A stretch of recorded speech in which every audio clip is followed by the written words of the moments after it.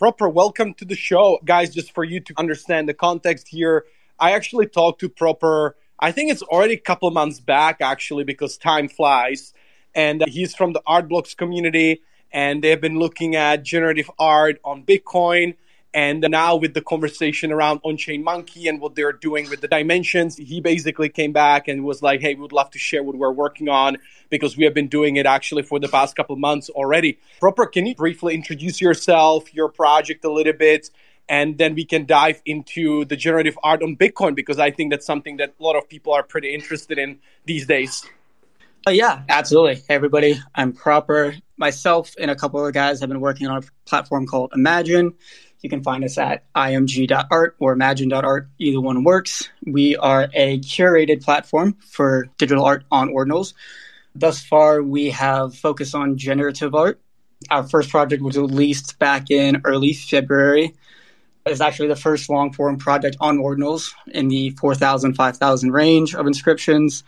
We've had 3 releases since then, all generative as well, ranging from artists that are ETH native or Tezos native, Art Blocks curated artists, things like that. And yeah, just from here, we are looking to continue bringing more great art to Bitcoin, as you might expect, especially with the recent addition of native support for recursive inscriptions. We are quite excited about that. So I can only imagine that for the foreseeable future, a lot of our releases will also be generative works. But I think from there, just from the fact that we lean so heavily into curation, we've done a lot of generative releases so far. A good analogy is the Art Blocks of Bitcoin in a sense. But at the same time, that's just given what Ordinals affords us to do. I think we definitely want to expand from there. And so we're also in talks with a lot of other types of artists that aren't necessarily generative or AI or anything like that. No, that's awesome, man. And I just want to ask one question because we discussed it. I remember when we were on a call, I really forgot when it was, but it was probably already 3 months ago or something. But when we were on the call that time, you were basically saying that you were talking with a lot of artists from the Art Blocks community and maybe other places as well.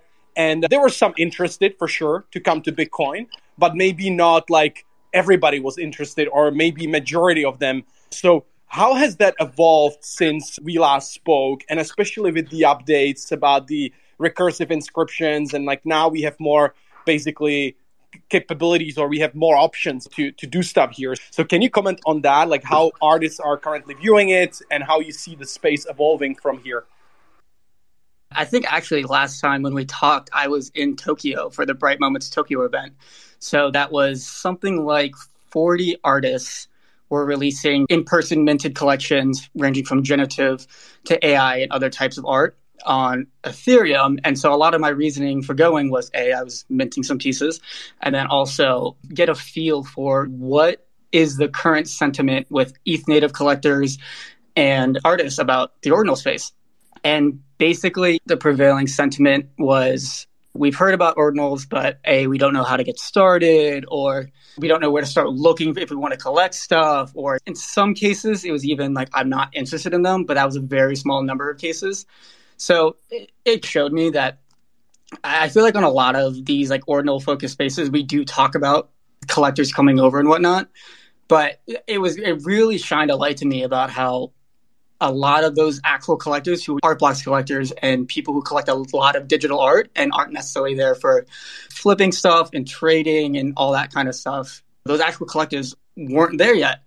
And I think since that kind of eye-opening moment for me, being someone who's building out a product where we want those collectors on Bitcoin, and we've like focused our product on bringing those people over, it's definitely changed a lot. I know these are just words, but if I could tell you guys about just the number of inflows of people from both collectors and artist representatives reaching out, showing this renewed interest in what ordinals are about and what art on Bitcoin is about, I think you guys would be quite intrigued, and various discussions there with, as you said, Jan, other Art Blocks curated artists, digital artists who would typically release some like super rare or foundation on ETH, or maybe they're Tezos native artists or collectors, and now they want to check out Bitcoin as well. But it's been pleasantly surprising over just the past 2 or 3 weeks, really, since like recursive support started to become so widely talked about, that the inflows have just been absolutely overwhelming.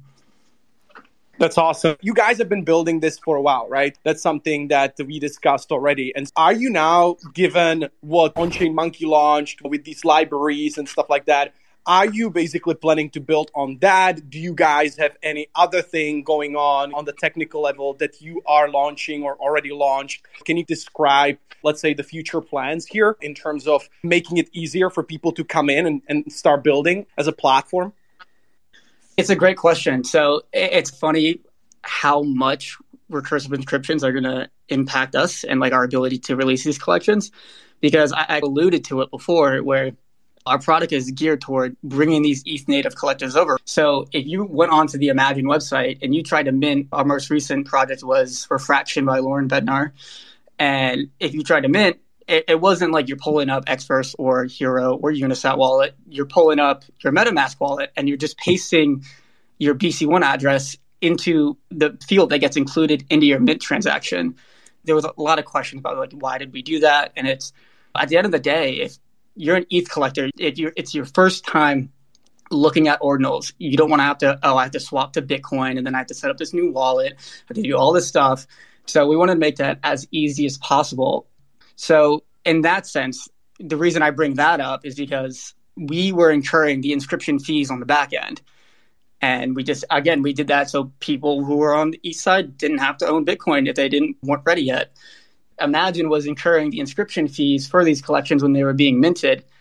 And if you're inscribing an HTML file that has the project scripts, the project seed, any CSS if needed, and then also on top of that, things like p5.js required elements, you can get to really large sizes. And so we had to do so not only did that increase the size, and therefore for a lot of our collections, it was an exponential increase in our inscription costs when you're minting 50 pieces, for example, and then we're incurring them.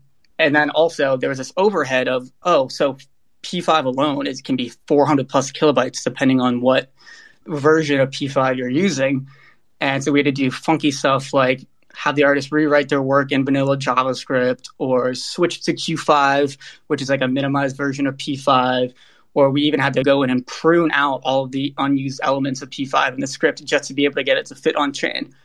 So I think in that capacity, we are quite excited that I think there's still a question of, do we want to continue down this path of an ETH native experience, just to bring people into this space and aid them in that effort, or go the more Bitcoin native route, or maybe a mix of both?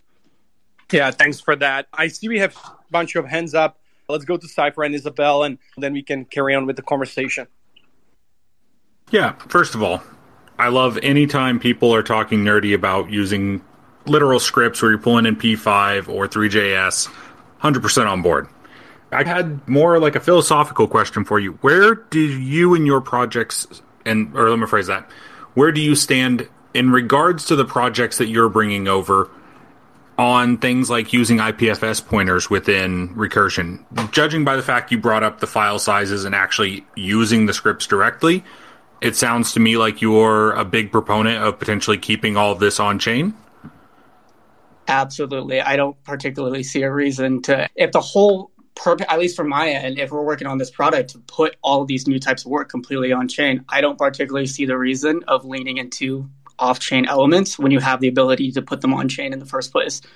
Obviously, that creates a lot of issues depending on the type of work, and you have to find workarounds, which is in reality what we did for all four of the projects that we've released so far.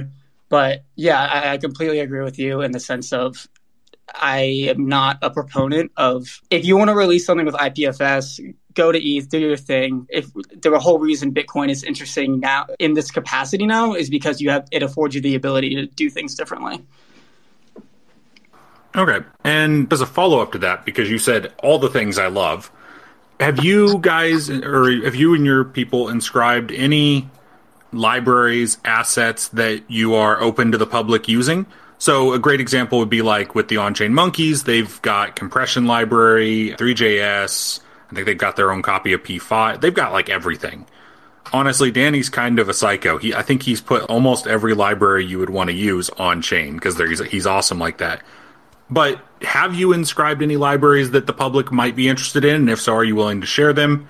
And if not, are there any that are currently appealing to you that if somebody else inscribed, you would want them to tell you?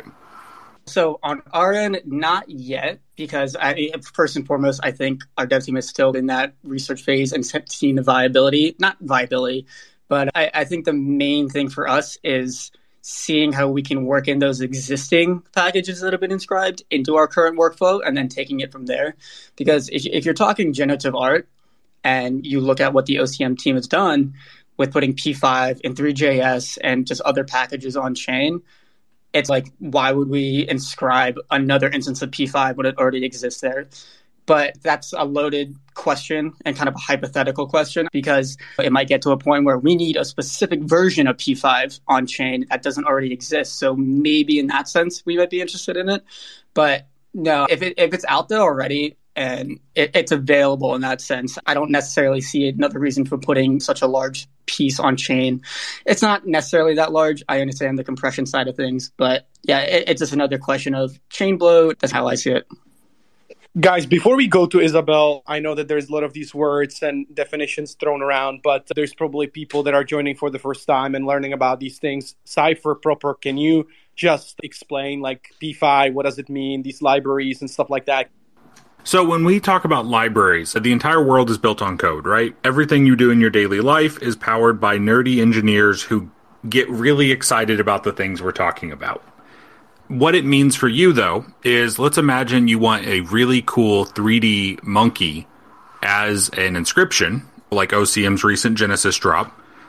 To do that, there's a lot of code that needs to exist, and you could put this code off chain, but then at that point, why not just do it on Ethereum? So instead, we have developers, engineers, like myself, like Proper, like Danny, definitely, probably leading the way in my opinion, in his case, who are putting the chunks of code that power those sort of experiences on the chain and then making those chunks of code available to other people to use. So that way later, when you come along, you don't have to rebuild the iPhone from scratch, by going to a mine and digging out cobalt for your battery and everything else. You already have all of these pieces that have been put here by the engineers who are super excited. So instead, you can come in and just build a really cool artistic thing without needing to worry about, hey, how do I go find the latest, greatest version of 3JS so I can do 3D stuff? No, you say, I have a 3D model. I want to put it on chain. Here's a copy of 3JS. Smash them together. Go. So it makes the world better for artists. It makes the world better for end users, like many of us are, even if we're engineers. And it makes the world significantly better for the engineers and developers because at the end of the day, I don't want to have to go inscribe 3JS again. That's an expensive inscription process to run. Yeah, exactly. And the way that gets factored into, say, generative art, for example, you can do generative art or creative coding in a lot of different programming languages, but by far the most popular language to do it in is JavaScript, especially because it's web ready and it renders right in your browser. And so when you're doing creative coding, and this is the case for just like all types of coding in general, you'll have something that, maybe you want to do. And it turns out, oh, look, someone's already done this before and they have it all prettied up in this little package that I can just import into my script and utilize what they've already written. And so when it comes to generative art, probably, if I had to say off the top of my head, by far the most popular package for that is p5.js, which is a package called processing. Processing is available in a lot of different languages, Python and Java and so on and so forth. And it's basically giving artists the ability to use some of these pre-built tools to extend their art within their script and not having to roll their own, so to speak, which is, I think, for any developers here, you've probably heard that a lot. There's no reason to roll your own for a lot of things because odds are if you're doing something, someone's tried to do it before. But it's just utilizing those elements. But at the end of the day, if you want to put it on chain and it requires those elements that you're using from another package, those, if you're doing on-chain art, those need to be on-chain too. Otherwise, you have a piece of generative art, for example, that requires other elements to actually be created in the first place. Thanks, guys. Isabel, please jump in. I know you have been waiting patiently, so feel free to ask anything. or Hi. contribute? Yeah. No, I just wanted to jam a little bit more about what you're seeing culturally in like art blocks or like what I would call like the luxury Ethereum NFT universe. Like the folks I'm really noticing, I've been a Bitcoiner for a long time, and it was like only in starting to work with Casey and getting into ordinals that I really started to understand the different kind of subcultures that are happening with Ethereum NFTs. And art blocks folks and just like the folks who are really committed to on chain on Ethereum and like super high quality art. I understood that like a JPEG wasn't going to do it for them. It makes a lot of sense to me that Recursion is opening the path for those folks to become more interested in Bitcoin.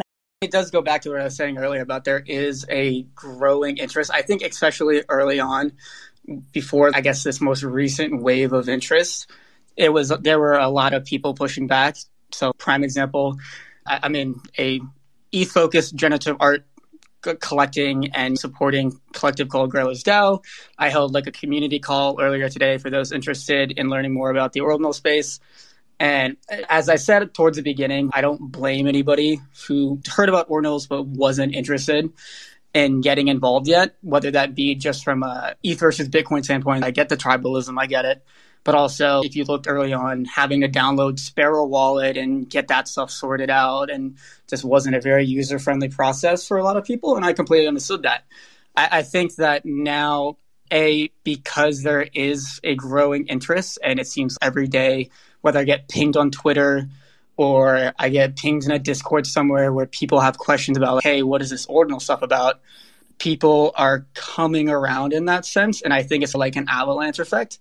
One of the things that I noticed when I was chatting with those folks and like taking a temperature check on the culture there was that there was definitely like at that point, this was probably in like March, April, like an education gap around ordinals and a little bit of like hot new thing syndrome. Like people were like, oh, is this like a trend? Is this going to stick around? Is this just like the hot new thing? Is this just the new Solana or whatever it is? And I remember like having great conversations with them once you really get into the technicals of like why ordinals is Bitcoin, right? Like that, those light bulb moments would happen. But I'm wondering if if you're seeing that narrative changing, or are people starting to be like, oh, this is not going away? Or are people still struggling with that? And then I guess like on the more cynical side of things, and I didn't experience this when I was in those spaces personally, but I feel like there's like a little bit of like a concern maybe amongst coiners or certain kinds of ordinal enjoyers that like the really deep like art blocks folks maybe would have, or like really deep ETH NFT collectors, like the ETH NFT like whales might be like a little afraid of ordinals or be concerned about ordinals being like a threat to their bags in some way. On the first point, I will say, so I completely agree. I had the same experiences early on, at least. I will say to your point about Solana, good news is it's Bitcoin, and it's a heck of a lot easier to talk to people about Bitcoin, putting art on Bitcoin than putting art on Solana. So in that sense, things are looking up. But yeah, while I did experience that, it seemed like it was more so just like a lack of knowledge. And understandably, what I was saying after that is just earlier today, I led a community call in like one of the more prominent generative art focused collectives on ETH called Guerrillas DAO. And I spent a lot of that time just talking to ETH native collectors, and me myself coming from an ETH collector background. I've been in crypto for a long time, so I'm not just ETH or anything, but I would say that as a collector, the overwhelming majority of my collection was on ETH. And being able to make that connection of, hey, I'm on ETH and I'm doing what you're doing, but I think there's a lot of cool and interesting stuff going on over here. And I think being able to make those analogies between here's what it's like on Ethereum, here's what it's like on Bitcoin, it makes it a lot easier to level with someone. And I don't know if it was the recursive inscription stuff or what, because just over the past 2 or 3 weeks, sentiment seems to have completely changed, where it used to be our team was reaching out to artists or collectors about releases we were having and saying, hey, we're doing this. Would you be interested? And either maybe some artists were interested or collectors were interested, or maybe people just shrugged it off. But over the past 2 or 3 weeks, it's been complete opposite of these inflows of just people DMing me with questions or artists interested in exploring ordinals. And I don't exactly know why that is. The only connection I can make is with this new recursive inscription stuff going live. And maybe that's what it was. I don't know. But I am more than it's really nice to see it. But yeah, it's completely changed. I will say, as you might expect, when a lot of artists are coming from an Ethereum or maybe a Tezos background or something from releasing their work, typically speaking, if you're running a platform on Ethereum and you're working with artists, generally speaking, they all know what the deal is in terms of releasing work, and or they at least have a high level overview of what the process looks like. And oh, here's a collection. Your collection is going to be minted on this contract, and it's going to be listed on these marketplaces automatically, so on and so forth. So we're not really afforded the ability quite yet to instantly get over that hurdle. When we start talking to an artist, even if they express a lot of interest in ordinals, it's still talking about, oh, what can we do on Bitcoin? What is an ordinal to begin with? What is a Satoshi? And getting over that knowledge barrier before you can really just say, before they have that aha moment and say, oh, wow, okay, so this is interesting.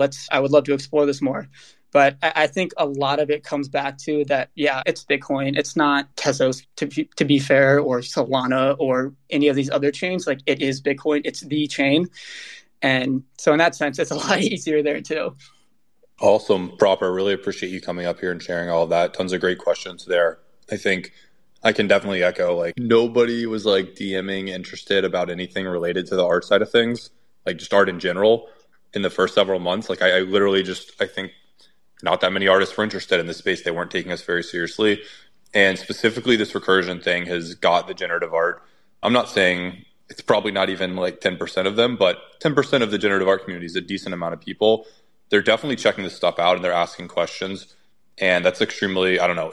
I personally use like DMs as signal that something is interesting to people, and people are very interested in the generative art and recursion stuff. So to me, that just means that over the next month or two, you'll see the people start working on their projects now. They'll come out with those projects in a month or two, and hopefully there's some really cool stuff mixed in there. I think the whole advantage of recursion is that anyone can go create recursive inscriptions very inexpensively.